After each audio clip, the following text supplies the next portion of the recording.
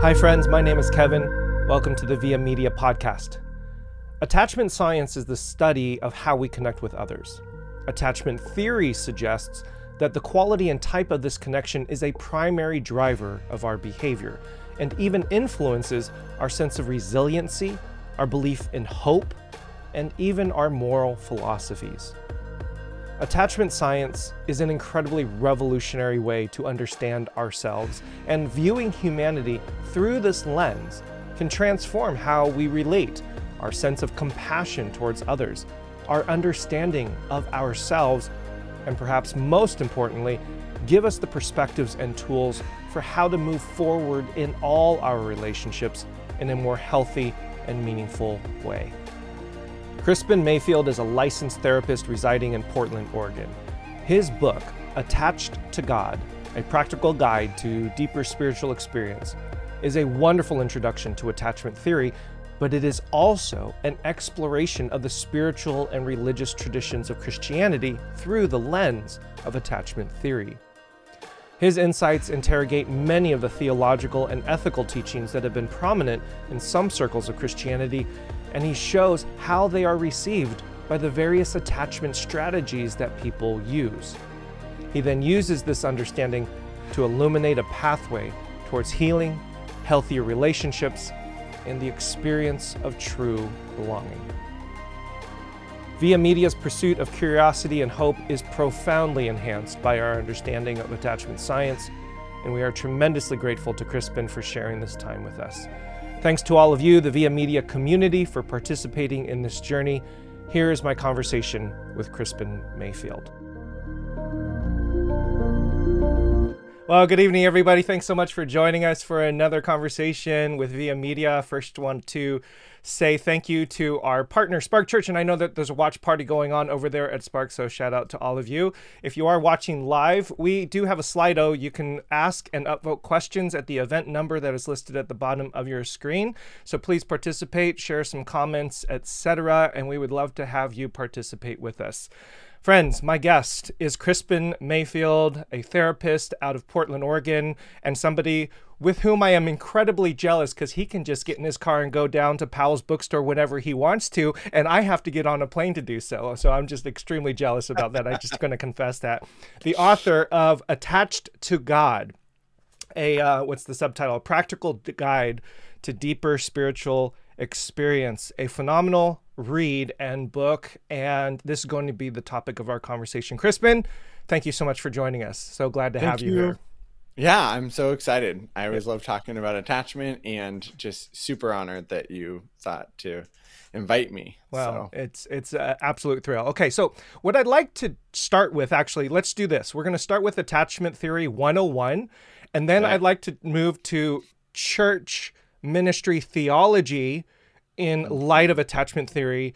And then at the very end, I'd like to just take a few moments, if you could provide maybe some collective group therapy for all of us who have been through those first two. So that's a little bit of the pathway of where we'd like to go.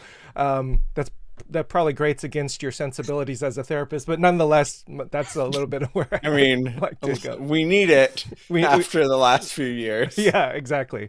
So let's just start with a very basic and simple question. What is attachment theory, and why is it so important to our understanding of ourselves? And then we'll get to understanding of our spirituality. Yeah, so what we found in attachment science, which has been around for about 75 years, is that our greatest drive is to connect with others, to specifically someone who is special to us. And so, for a long time in psychology, we thought sex drove people, we thought violence, we thought food. But it turns out that we really, as humans, are created to connect and to pursue that connection with others.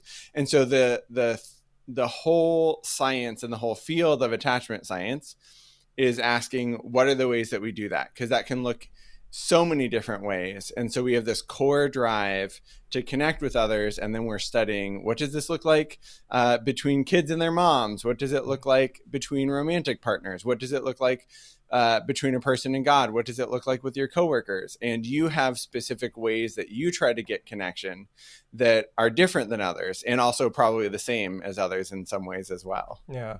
Okay, so you talk about three main attachment styles, and I have two kind of main questions around this. Number one, is it really a style? The word style was difficult and challenging for me because what I understand about attachment is it's not necessarily something that is innate to our temperament or personality as if it's a preference. It's actually something that feels much more conditioned. It's something that develops within us as a result of our environment, etc. So, number one, can we call it a style? Why is it called a style? Is there another term, or can we tease out the connotation of that word? And then the second question that which is kind of connected with how does it develop? And the second question is an attachment style or a preference something that we can actually choose? Or is it something that's chosen for us? It's something that is done to us. Mm-hmm. Yeah, I really appreciate you asking that question about style, because it's a weird term, and it really, I think, gets confused with personality styles. A lot of times people approach it that way, but I like to use the word strategy. So these are the strategies that you learned to connect, and so if you had a parent that that would only pay attention to you when you got really big and loud and your emotions were loud, and then tends to be your attachment style, is to make a big deal out of things because that's the way that you learn to connect. If you had parents that actually were really overwhelmed by that and they needed you to stay calm and to shove your negative emotions down so that they would connect with you, then you learn to do that. So there are these different ways that we learn to connect, usually with parents. And so it impacts how we connect with others, but also connects how we relate to our emotions. And so I kind of already hit on this, but it really is, usually formed in childhood, usually formed within the first 18 months of life. So this is before we're necessarily even talking as babies. We learn because we are, brilliant and magnificent. We learn what are the things that get me connection with my parents and what are the things that drive them away. And so we actually really take that on in a very, very deep body way, right? Again, this is pre-verbal, but that doesn't mean that it can't change. And in fact, there are a lot of times during adolescence, it can change. And then we can also heal and we can find better ways to relate. But typically across the board, it's those early childhood years that teach us this is how you bring people close, which we want to do. And then this is how you drive people away, which we don't want to do. And so it's really connected in a lot of ways to our fight or flight system, our sense of survival, because your parents are the ones that take care of you, right? So there's this part of you that's like, if I lose connection with my parent, I'm all alone in the world and I'm probably going to die. So from an evolutionary standpoint, they said, this makes sense that we're trying to get connection because we're trying to get the care that we need. And so we become very attuned to what is it that helps bring that connection and closeness and comfort, and what is it that drives them away. Yeah. I think that's really incredibly helpful because we are now applying attachment theory to all sorts of levels of therapy, to parent-child relationships and even to marriages, etc. And some of these styles that manifest themselves, like shut down and anxious attachment, insecure attachment styles, are like, we can perceive them as like, you are trying to put a wedge between us. You're trying to actually push me away.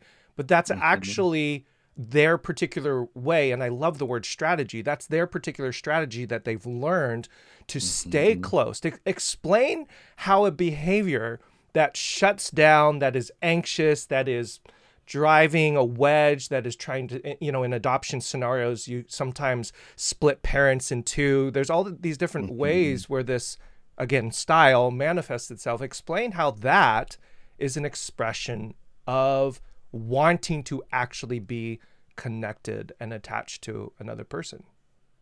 Yeah, this is where it intersects a lot with trauma-informed care. If if some of you are familiar with that, which is where we stop asking like, what's wrong with you? And instead ask what happened to you. So there's this idea of when people have behaviors that seem unhealthy or dysfunctional, we generally assume that there's a reason that they're doing that. There's a reason that is happening. And so we can take that same approach with attachment. And so what we learn is I actually work with couples. That's my main thing. And so I'll have, often it's a male part of a heterosexual couple, not always, but this is kind of the, broad strokes piece, where he's shutting down his emotions and partner is like, I want to know what you're feeling. But what he learned early on growing up is, boys don't cry, got that from parents, got that from all of culture. And so it means if I show you my emotions, that means there's something wrong with me. And then you're going to go away, right? You're going to see that there's really like, I'm broken, whatever it is, and you're going to go away. And so in order to keep you close, I'm going to shove my emotions down and pretend like I'm okay because I don't want to scare you away. And, again, I'm sitting with partners and I know that the other partner's like, no, I actually want to know what you're feeling. I want to know what's going on inside. But for that person, because their brain has been formed their whole life to say, no, if you don't shut down your emotions, other people are going to leave. They're going to go away. It takes a lot of healing to get to this place where you can kind of rewire your attachment system to say, okay, like I'll share with you and trust that you're not going to run away. Yeah. Then that requires a good therapist to walk us through, right? Yeah. Keep you in business. We have some amazing therapists in our congregation here, so I know that they're incredibly well versed and skilled in these kinds of techniques. I wanted to ask then, because teasing out how attachment actually works, you mentioned things like presence, attunement, material support, etc. Can we tease out much more practically and explicitly? So because you mentioned that like 18 months old, you're starting to develop these things, so pre-verbal. But then I can imagine for, let's say, the example that you just mentioned, the gentleman who is carrying those behaviors into an adult, relationship, those lessons that you learned when you're 18 are also then reinforced along the way. But the behaviors that the primary caretaker did during the first 18 months might have shifted or changed along the way as the child becomes verbal, becomes a teenager, becomes much more independent, etc.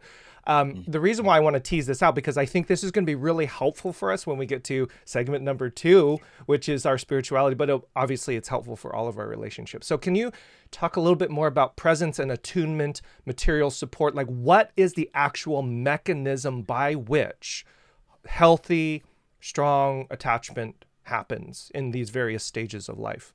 Yeah.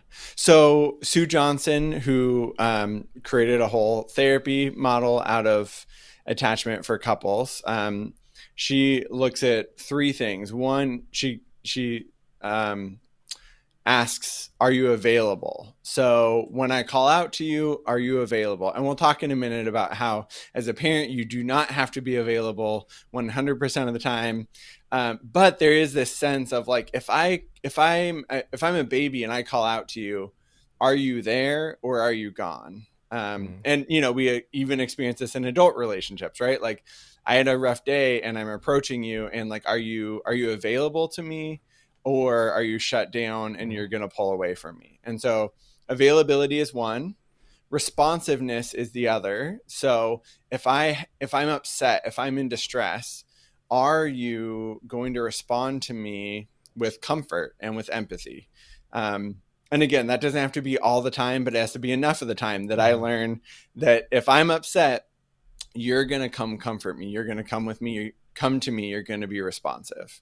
And then the third is engaged. And engaged means that you are engaged with me. I don't always have to be the one to pursue you. I in like an adult friendship, like I don't have to be the one to always text. But you can think about what that would look like in childhood, right? We want a parent who comes to us sometimes and asks, how's your day? Those sorts of things. And so that's the bedrock. What we find is they recently finished, I think, a 45-year-old study about attachment. And what they found was that mothers that had the support that they needed were able to be present and attuned to their kids. Mm-hmm. And mothers who weren't, when they found there's this insecure attachment, generally the research showed that this was moms that were experiencing severe poverty. They were experiencing like domestic violence. They were experiencing things that, of course, like they're in their own stress, fight or flight place. And as much as they really want to be a good mom, they're not able to show up for their kid in that way. And so those are some of the things we look at. But there's also some research that shows we go to elementary school and our peer relationships form our attachment style. And it, can go forward from there. Yeah, that's really helpful to know peer relationships. I mean, all of our relationships are doing business in how we navigate the world. So we have primary caretakers, then we have friendships and relationships, and then spouses and marriages and these different types of things. And they're all operating on our attachment style. And I need to use the word attachment strategy from now on, because I think that's a really wonderfully, much more helpful term. Talk then about the still face experiment, what that is and how that is relevant to what you just said, because that was really, it was so painful to watch, but so incredibly relevant, because it is like, that is what people experience frequently. And then, so what is the still face experiment, and what does that tell us about this thing of us needing to attach and connect? Yeah, it's funny. It's a really basic experiment. Basically, what they did was they had a mom and an infant, and they're playing and they're interacting. And then they asked the mom to just go still face, just, blank face, not respond. And we see the infant try to re-engage mom, try to get that connection. She points at things around the room. She coos. She does all the things that babies do that are cute to try to get that response. And the experiment, the people that were facilitating the experiment had told mom, just, keep a straight face, keep just this still face. And the toddler, infant, right? 18 months old or younger, just gets more and more upset and just like totally loses control, totally loses it. And what we know is that in moments like that there's this feeling of like, my survival is under attack. Mammals have something called primal panic, where when it feels like we're disconnected from that really important person, there's this fight or flight response thing that comes up, right? This intense anxiety that comes up. And so we see this in this infant. But what we know is that infants, like, throw themselves on the floor and they cry and they scream and they throw tantrums. And as adults, when we feel that loss of relationship, we have that same thing just internally often. If we feel like, I can't really trust this person that I care so much about, I can't really trust that they're going to stick around, I can't trust that they're coming back, then we get really upset. And it really points to, again, this deep need that we have for connection, and how that connection just drives so much of what we do.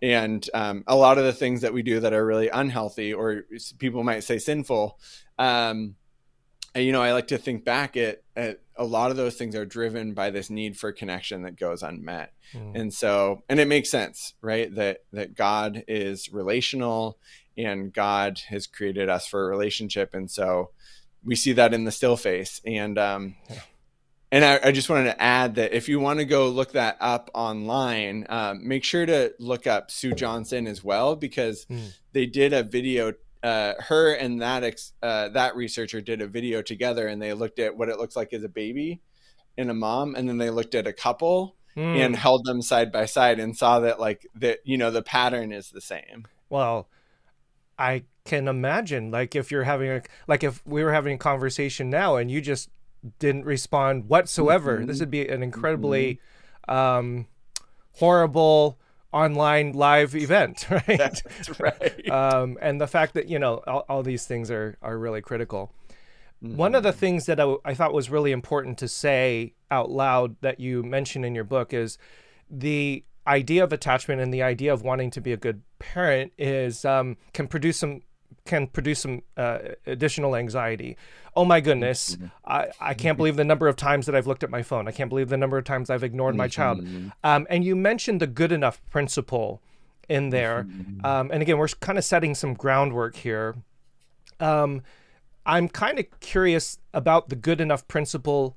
So number one, what is the good enough principle when it comes to parenting? But there's this follow-up question that I have, because in your book, you talk about these dysfunctional, or should I say the much more difficult or challenging attachment strategies, right? Like Mm-hmm. anxious and insecure and shut down. But you didn't necessarily explicate, although you shared a lot, but you didn't really explicate healthy attachment, Mm-hmm. right? Yeah. So there's a whole bunch of threads I'm trying to weave together. Number one, parents don't always have to be 100% all the time. Mm-hmm. Number two, a secure attachment doesn't necessarily mean 100% of the time. Mm-hmm. And then I'm so sorry, I'm multi-layering this question.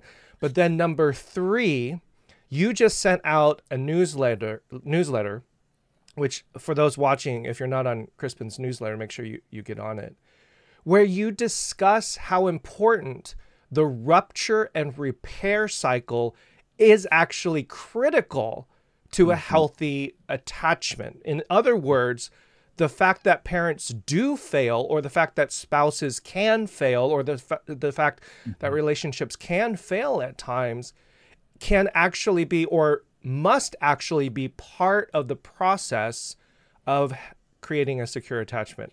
So I asked you 10 questions in that entire thing, but I felt like all of that was really interwoven. So can you share a little bit more and explicate some of that?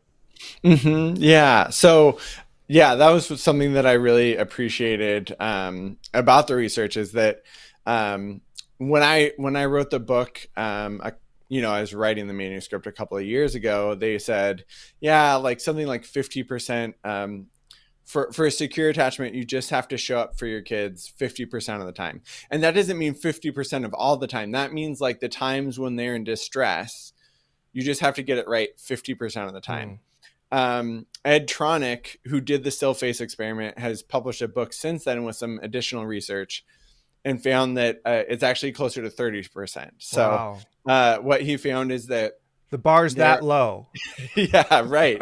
But so it really is about being able to get it right some of the time. What's really important is asking, can we repair from that rupture? That's the important thing, because there's a huge difference between, I have a 7-year-old and a 12-year-old, and we have ruptures all the time, and they're like, Dad, why aren't you listening to me? And, sometimes I'm like, I'm doing something here, but there are enough times where I'm like, oh, I'm sorry. Like, can you tell that to me again? But that's the difference between a parent that doesn't know how to repair, that says, well, it's your fault for asking me when I was trying to do something, or, always turns it back on them. And so, it's just a matter of repair. And so I think that is really encouraging for parents. The reason that I did not let, I even did an assessment in the book, and, you could kind of figure out, all right, like, which attachment strategies do you use?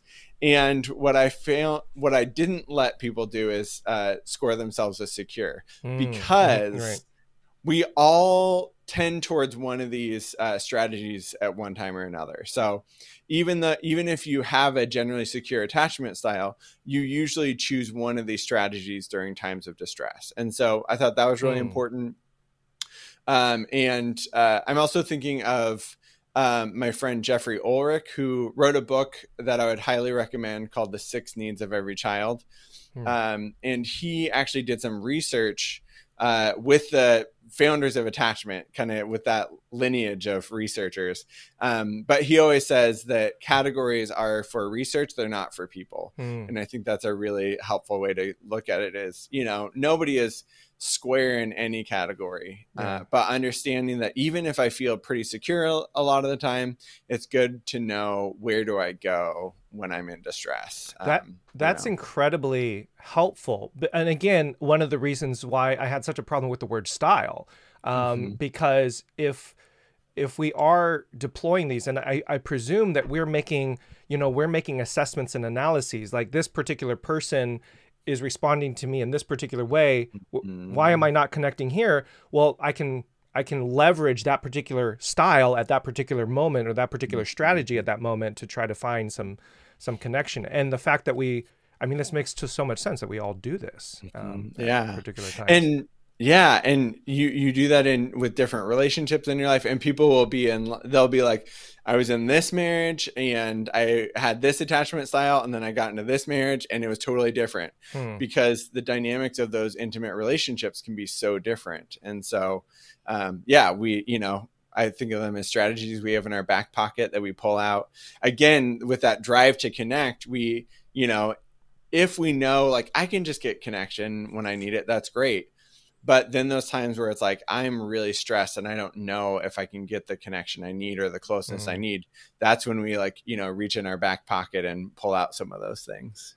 So let me see if I can push you on the question of then, what is a healthy attachment strategy given everything that we've just said, given all of those particular dynamics? Because the statement that you said, categories are for research, not for people, is a brilliant statement, because I think when we hear insecure attachment, anxious attachment, shutdown attachment, and then healthy attachment, like, I want to be in the healthy category, right? This is where I want to be, or this is the aim that I'm shooting for.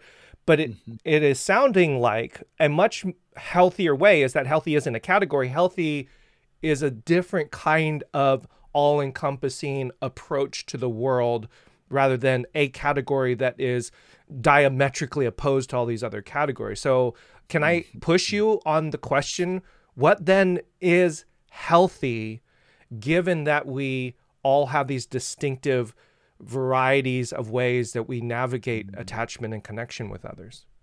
Yeah. So healthy attachment, we described what it looks like in childhood, which is, just knowing that my parents are there for me, knowing that if I need them, they're there, which means I don't need to be worrying about keeping their attention necessarily, But then as adults, what that means is that I have this blueprint, this baseline idea of the people in my life are going to stay close to me, even if things get rocky. And so that makes me much more able to tell what I need and say it directly and clearly. Because I trust that, if I tell you what I need, you're going to do your best to show up for me. Whereas if I have a blueprint of like, well, when I ask for what I need, other people pull away or they shame me or whatever, that would be that more on the unhealthy side. So being able to express what it is you need, being able to notice your own emotions and feelings. That's one of those pieces of secure attachment, is saying, even being able to say like, oh, I'm noticing myself going into this like shutdown mode because I'm feeling really worried about the relationship, right? That's like someone that maybe has that shutdown style sort of like preference, but they have enough security to even notice what's going on inside of themselves and to even share it with a friend or a partner, that sort of thing. But it really is this idea of I am okay and I'm inherently lovable, so I don't have to work to keep other people around. And also, generally, the world is trustworthy. So I can trust that if you go to the gym and you don't text me for an hour, that we're good and you're not mad at me, and you'll tell me if you're mad at me, that sort of thing. So that's sort of what secure attachment looks like. We think a lot about view of self and view of other. View of self is I am lovable. View of other, at least for those that have proven themselves trustworthy, is I can trust you. Yeah, this is going to lead us into our next segment because the word trust and all of what you just said about the kind of trust that you have with another person is very much connected to the biblical conception of trust, of faith. And we translate that word faith to mean like this intellectual assent to something. But the underlying original language ideas and the kind of the original conception is trust, and the knowledge, that like the deep inner relational, existential, experiential knowledge that God will be there, that you trust whatever is going to happen, you are okay and you're going to be connected. You write on page 150 and then 151. I may not read this entire quote, but your entire book's pretty wonderful. I'll just read the entire book right now. No, just page 150. True intimacy happens when we can share what's in the basement. And you talk a little bit about the Psalms and the psalmist being able to hold emotions and faith and being able to express anger and closeness and sadness and connection all at the same time. And it just strikes me, and I think many people that engage with this particular work, that the very thing that we recoil against, which is vulnerability and sharing, and not only vulnerability and sharing with another person, but with ourselves, just being honest with ourselves of what we need and what's really going on, is the very pathway towards healing and towards hope and towards restoration and reconciliation. So we need a little bit more of that vulnerability, I suppose. Are there, like, if you could share with us, what is either a strategy or a philosophy or a way of thinking about getting to that point of vulnerability? I mean, many of us have heard Brene Brown give us the vulnerability speech for hours and hours. What is the thing that we do to become vulnerable to get to this particular point? Yeah. Go to therapy. I like the sigh. No, I think that, I find that finding safe people is really important. And so, and also safe spiritual practices. And I think about the folks where they are very unpracticed at vulnerability because they were given so many reasons to not be vulnerable. And it's funny because in couples therapy, we talk about these folks and sometimes they'll give us this like gem of like something that's really took so much for them to share. And as therapists, we're like, okay, like what else you got? Like, tell me more. But really, like, being able to move into that vulnerable space takes time, it takes intentionality, and it takes trust, like we talked about. And so finding the people in your life and I would say through prayer and saying, I'm not very good at this. This is really scary for me. I find that a lot of folks, depending on kind of how you were socialized, but a lot of folks are like, I know that I'm supposed to get in touch with my emotions or get in touch with my body, and I don't even know how to do that. And so for some folks, it's even learning just how to start to get in touch with your body. And so many clients I work with, they're like, I don't know what that means. It feels like I'm doing it wrong. It's almost like if you grew up evangelical and you're like, all right, I'm having my alone time and I'm supposed to hear something from God, but I don't know how to do that. I feel like it's a similar thing. Like, all right, my body's supposed to be telling me something, but I don't know what it is. And so learning to make practices of just like listening to your body on this like very baby step scale of like, oh, I'm hungry. My shoulders are tight, those sorts of things. Right. So for those of us, myself included sometimes, that have difficulty knowing what we're feeling and sharing it, those can be some of the steps forward is to do that. And then again, like finding people that are trustworthy and saying like, hey, I'm really bad at sharing my emotions, but I wanted to tell you that I had a bad day today. Just taking those little risks. That's fantastic. And people, but also communities. So let's move to church and Christianity and evangelicalism. I don't know if there's anybody else, I haven't heard of anybody that has written so articulately regarding attachment theory, attachment style, and psychology, and the theologies that come with a lot of church and specifically evangelical expressions of Christianity. Your interrogation of these statements was really stunning to myself as well as many other people. So, for example, there's a John MacArthur quote that you have here, page 25. Lack of joy is a sin for the child of God. And then you ask, what does this mean for the countless Christians who struggle daily with depression?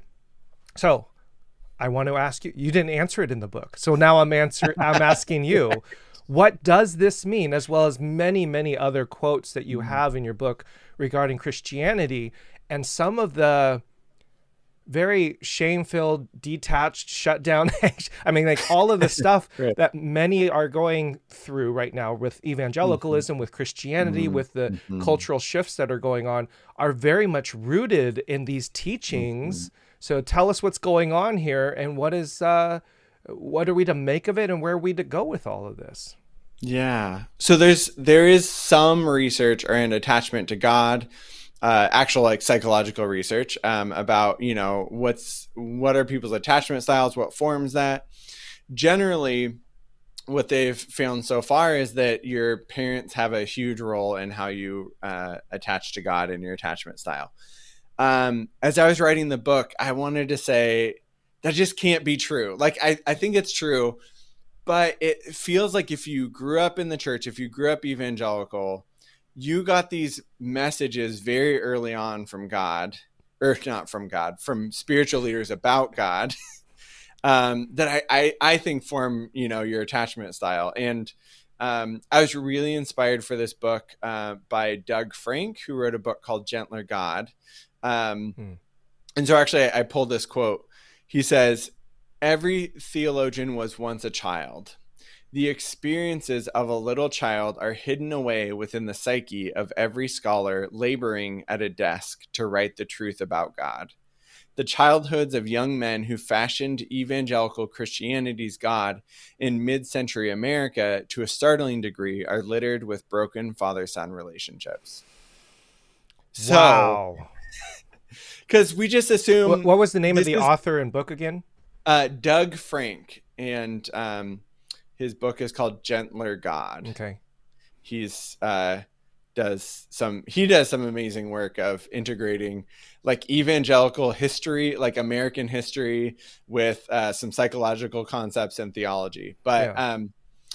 But yeah, as I was looking at some of these common teachings in the church that we just assume, like, here's this guy, he read the Bible and then he told us what it said.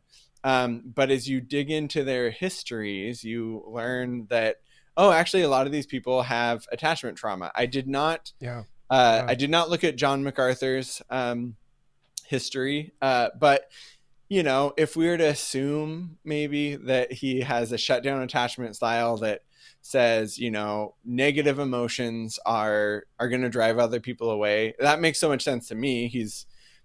His age, race, gender. Like, I'm sure he got those messages. And so then you take on this Christianity that just affirms that and says, yep, if you're not having positive feelings, there's something wrong with you as a Christian.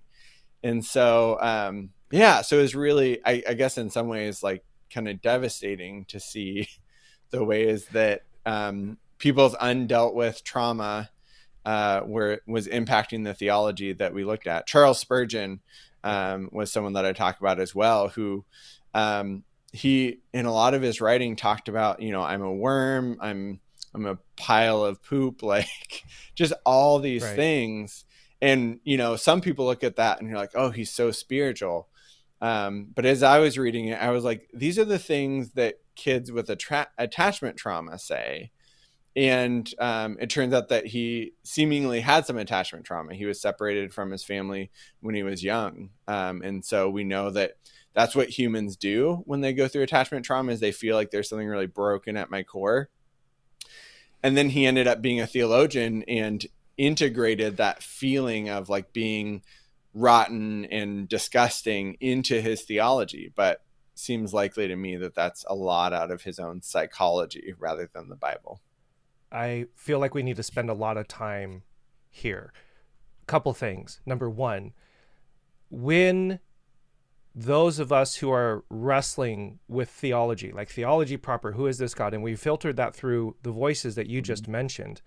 Mm-hmm. There is multiple responses, one of them being in some ways to shame the person who's given us those messages. Like, how dare you teach these kinds of things? I'm kind of curious, and I don't want to be dismissive, and I don't want to be disrespectful to people who really have been damaged by these particular messages. But there's a part of me that also feels like a healthy way forward, which is part of the reason we're called VIA. It's like we're trying to figure out a way forward, is to recognize those particular histories. I mean, does that invoke within you any sense of compassion for these folks? But then second question, I know I'm multi-layered questions tonight. Great. Love it. What is then the responsibility for those who have been called or commissioned for pulpit ministry, for preaching and teaching and these different types of things, to interrogate their own attachment history, their trauma history, before they even theologize? And then I've got a third question, which I'll wait. I don't want to layer it too many things there. So okay. Let's start with that right there. Do you have compassion? And what is the responsibility for those who take on any particular leadership of ministry, specifically in a teaching and theological position? Yeah. It does give me compassion. And it's, it really makes me,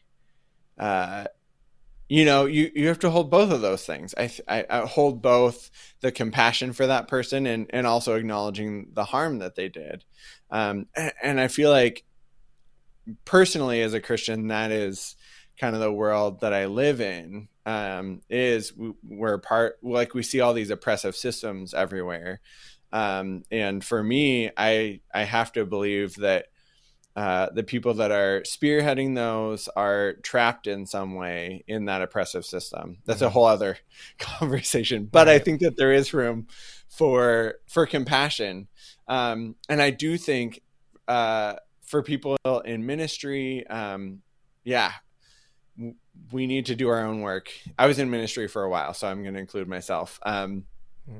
But, I think about us as therapists, we generally are required to do our own work. And I think that people in ministry should do the same. I'm reminded of Chuck DeGroat's book called When Narcissism Comes to Church. And what he did was he's a therapist, and he did psychological assessments for a church planting organization. So he was doing these psych assessments for people that wanted to go plant their own church. And he said that the narcissism levels were much higher than in the general population. Oh man, don't scare us like that, Krispin. Come on, this is. And fortunately, what he did was he said that narcissism comes from a place of shame. It comes from trauma that we haven't dealt with. And so, his invitation to those people into the church is do your work, but a lot of the time we end up displacing the stuff that we should be working out into the people that we minister to. I think there's another, I just want to add on another piece. Please. As we, think about what is the responsibility of church leaders to be aware of attachment styles. I think it's really important for church leaders to know about these attachment styles for the people that they're ministering to as well. Yes. Because my rule of thumb is, choose your words based on the idea that someone who has been through significant trauma or, is experiencing a mental illness, significant depression or whatever it is there. So, I've been at my fair share of churches where the pastor's like, you think you're good, but I'm going to tell you how much worse you are than you actually think. Right. And as the therapist sitting there in the room, I wasn't a therapist when I was going to those churches, but you're just like, I know that there are people that hate themselves here. So I think we should privilege their experience. Like maybe there are some people here that need to be taken down a few notches.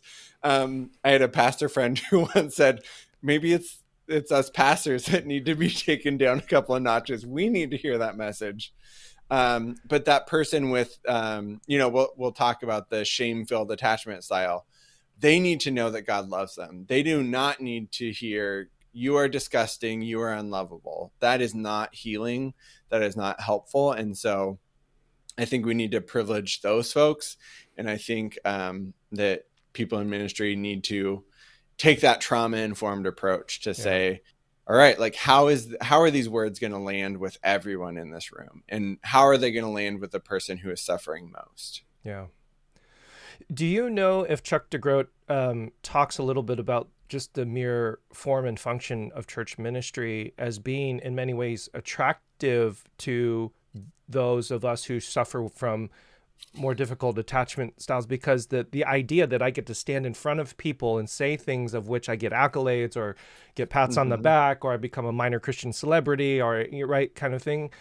Is there any, that's just fascinating. And I've read other studies that have correlated with this, that there's something about, I mean, we're social beings, and to find the approval of other social animals, other humans, when we're in a position of power in ministry, I can see being an extremely attractive avenue for those who have trauma or difficulty and challenge. And what a tremendously complicated and painful cycle that is, because then we continue to perpetuate these traumatic cycles in people, right? And broken attachments. Yeah. Yeah. And you think about it, and it does seem like a good way to get needs met, in a sense of like, we all have need for being liked, for people to like us, to want to be around us, to see us. And unfortunately, I think the thing that, if that's what draws someone into ministry, that is the last thing that they end up getting, because it's not news to anyone that, given the, very commonly pastors end up really isolated, right? They don't have peers. Everybody is looking to them to be the spiritual leader. And so you end up seeing, and you end up with people liking you, but you find that there's no place to be vulnerable. And it really, going back to the Brene Brown stuff that y'all probably know, right? In order to actually feel accepted and loved, we have to be able to be vulnerable and then accepted within that. Right. And so it's really heartbreaking to think about folks that are seeking that love and acceptance and connection that we are, that's a part of who we are as human. And I think that so often they end up in a much more isolated place. Yeah. I say that as a therapist, because therapists can also do the same. It really takes intentionality as a therapist to be like, all right, who are the people that I'm vulnerable with? Everybody talks to me about their problems, but who can I be messy and show up with and get their closeness and acceptance. Friends, if you're watching, I'm going to take the questions from Slido, so please submit those and upvote, and we'll allow you guys to participate in the conversation, asking Krispin any questions that you have. I have 2 more questions that I have planned at least to follow up. So the first question, well, the third question of the previous set of questions that I wanted to ask, I am sure that when it comes to attachment science, you're not getting much criticism from psychologists, but as soon as you apply attachment science to theology, you're getting a lot of criticism from theologians and Christians and evangelicals and fundamentalists and people who are saying, why do my feelings matter? It's true. So my question for you is, I don't think that's going away anytime soon. That is going to be a cultural reality for this religious expression in Christianity. And part of the reason that is the case is because there are those passages, Krispin, in the Bible that say things about God's anger, God's wrath, condemnation, hatred of sin. And so my question is, how do you respond to that? What is your kind of theological navigation of attachment science, but also with the fact that there are those passages? Now, obviously we can get interpretation, but I'm sure you've gotten criticism on all that kind of stuff. Yeah. I'm a big fan of Brad Jerzak's work. And he talks a lot about um, unwrathing God. And so I've been really encouraged by that, which actually it was a few years ago, not that long ago, maybe 5 or 6 years ago, that I went through some significant transformation of understanding like God isn't mad at me all the time. And God isn't just waiting to like throw me away. But those passages are there. And it is tricky to know what to do with them. One thing that I like about Brad Jerzak's work is he has looked at a lot of the early church fathers, and early Christianity said, yeah, we see these passages about anger, but we know that God is beyond us. God is not human like we are, and God is consistently, looking at us with compassion and love. And those ways that we experience God's wrath are what happens when we turn away from love. And that's really clear to see, right? When we go away from the wisdom that God gives us, for example, thinking about, the Hebrew law being so much around caring for the marginalized. What happens when the marginalized are not cared for? We see, God's wrath. We see pain, we see suffering, we see, gnashing of teeth.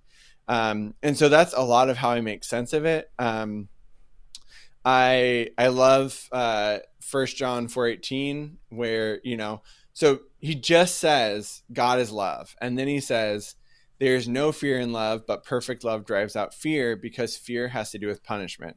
I know I'm like cherry picking a verse there, but don't worry, you're in good company. You're in very good company. Right. Scripture has so many different things, but if I look at that as the basis of interpreting these other things, that it clearly says God is angry.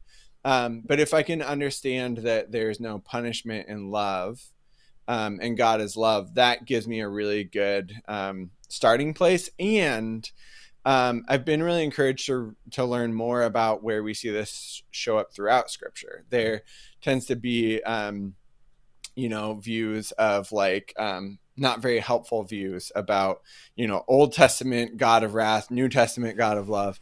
But there are passages, I talk about this in my book, but Isaiah 19, where God basically is like, I'm going to decimate Egypt. It says everyone will be terrified because of what the Lord Almighty is planning against them. And then by the end of the chapter, God says Egypt will be considered a blessing to the earth alongside Israel and Assyria. God declares, blessed be Egypt, my people, Assyria, my handiwork, and Israel, my inheritance. Maybe God's suffering from dissociative identity disorder. Right.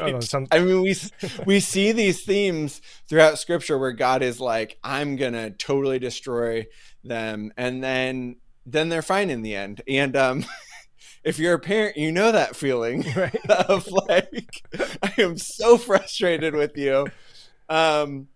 But you know what? We're fine. We're good. And I think that, is the way that it goes. Like, I believe that God is always for our good, for our well-being, and not like me. I mean, me personally, but all of us, right? It's not like God is on my side.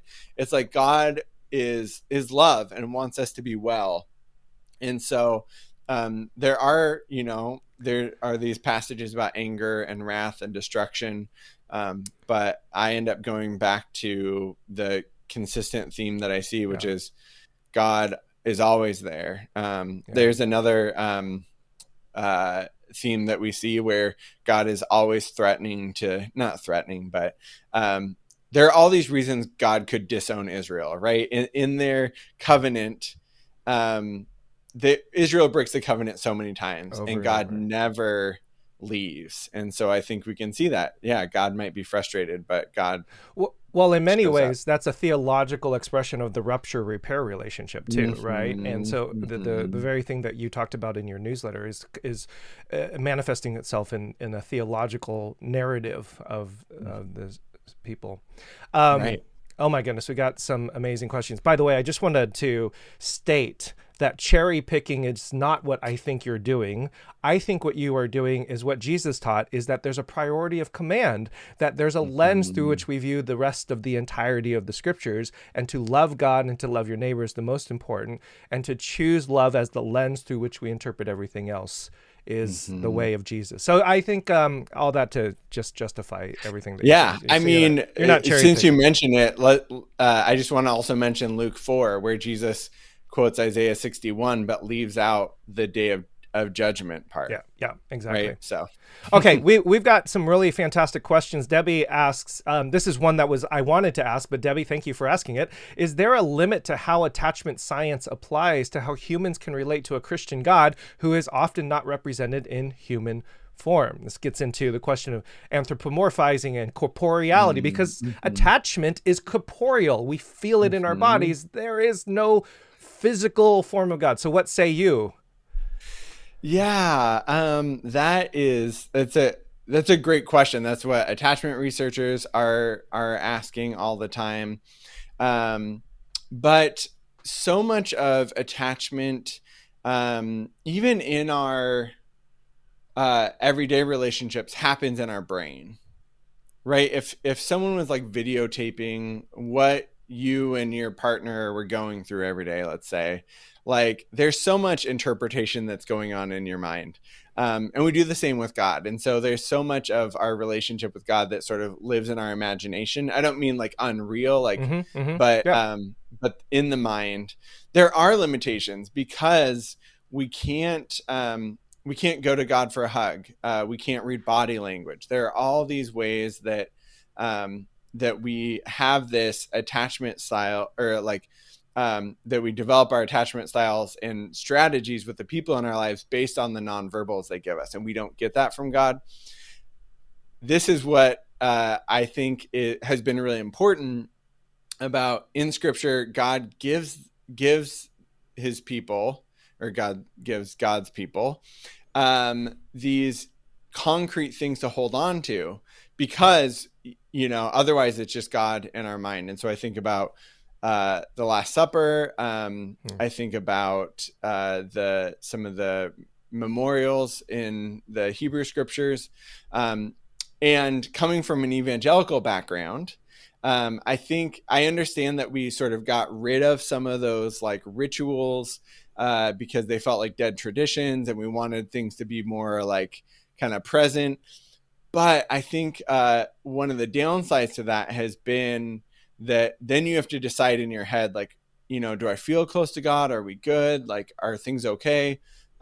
Whereas like I went to a Mennonite congregation for 3 years, and it's like, yeah, you go and you do this tradition together, and it's a reminder that God is close. It's not the worship service where it's like, God, come close. Like, do I feel you? Are we okay?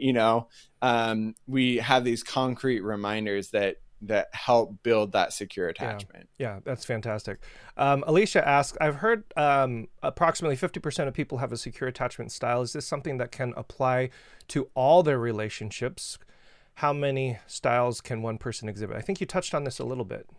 Yeah, you can use a lot, but generally you tend to use one. And it really is, we talked about this idea of an internal working model. So, there's variations within that, but generally, by the time you're an adult, you're not responding to the world so much. It's more like, this is the strategy that I've, or style that I've developed and have, and I'm responding to the world through that. Whereas like, an infant is much more like, I'm responding because this is the information I'm getting from the world. We are going to ask our last question. I'm looking, there's some good questions. This is getting, okay. I'm going to save this last question for later, for the last one. So let's bring this one up from Alex. How can you change your attachment strategies with God when it seems like God is non-responsive, at least in a non-audible, tangible way? Practices, tips. Yeah. So there are, in psychology, we know some of the ways that help change our attachments. And so I've a few in my book, but a lot of it is through spiritual practices. And a lot of these spiritual practices, again, have not necessarily been used if you grew up in the evangelical church, but spiritual directors in, say, Catholic churches have been using for a long time. And it's really interesting because emotionally focused therapy and internal family systems therapy is using some of these same ways of using the imagination, of checking in with the body, of creating space to investigate and explore like what's going on internally. They're finding that those things really help change people's attachment styles and heal their attachment styles. And to know that there have been people that have been facilitating that with God for centuries. I'd like to close with a question. This is going to be our group therapy time, and there was one question, anonymous, that I will throw up as very, very much commensurate with this question. We went through a book club, went through your book, incredibly helpful, had a wonderful time, wonderful conversations. One friend said to me that she very much appreciates your thesis, your ideas, and is in agreement 100%, fully in. This is revolutionary. But the feeling of shame, anxiety, or distance is still there, even though she has found a new community of which we can explore these ideas, that there's been a shift in theology, there's all of these things. But the feeling is still there. And I have a feeling that feeling continues even after we've read your book, even after we've gone through the therapy, even after our ideas have changed. And here's the question from Anonymous. Some of us are stuck in our attachment strategies. Is there hope? What first steps should people take when they want to turn and repair and find new strategies? So, Krispin, if you would be so kind as to share with all of us, what word would you give us for those of us who are looking for hope? And hope, in my definition, is not optimism, but it's a disciplined application of our beliefs, of our philosophies. What hope would we have here? Because I'm in.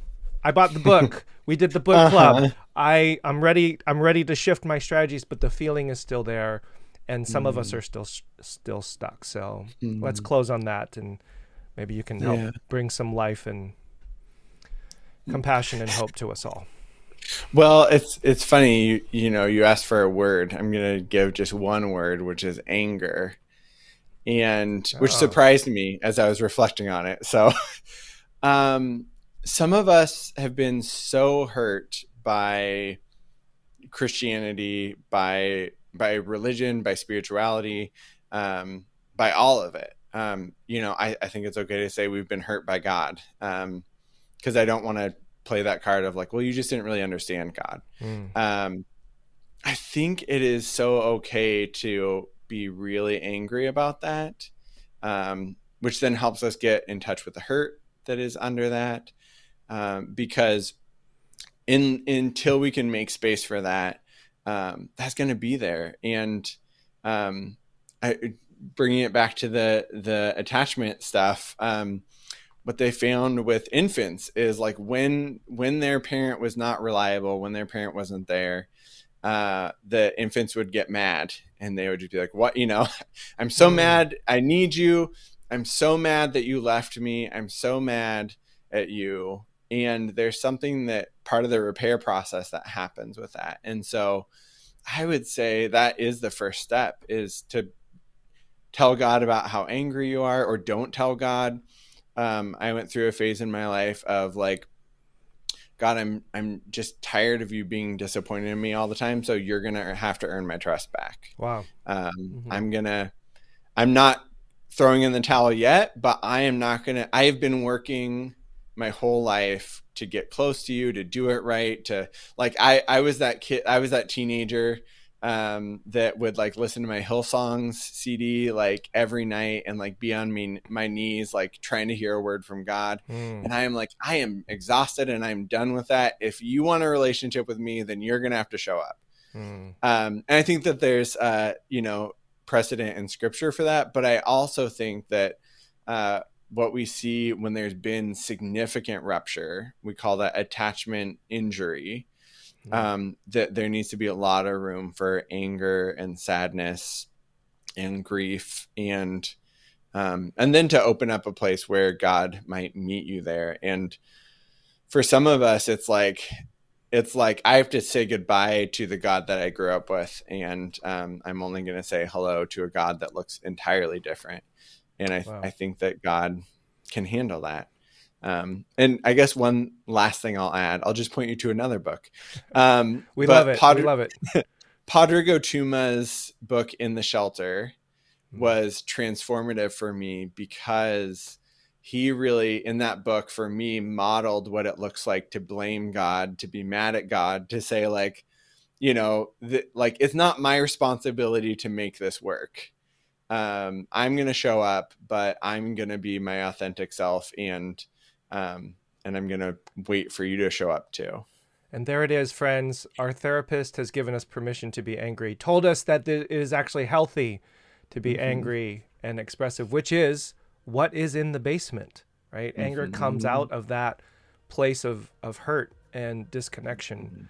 It reminds me very much, I tell me if I'm off, but it reminds me very much, I don't know if you saw the movie Inside Out, the Disney Pixar, but joy, let's just be happy and joyful all the time.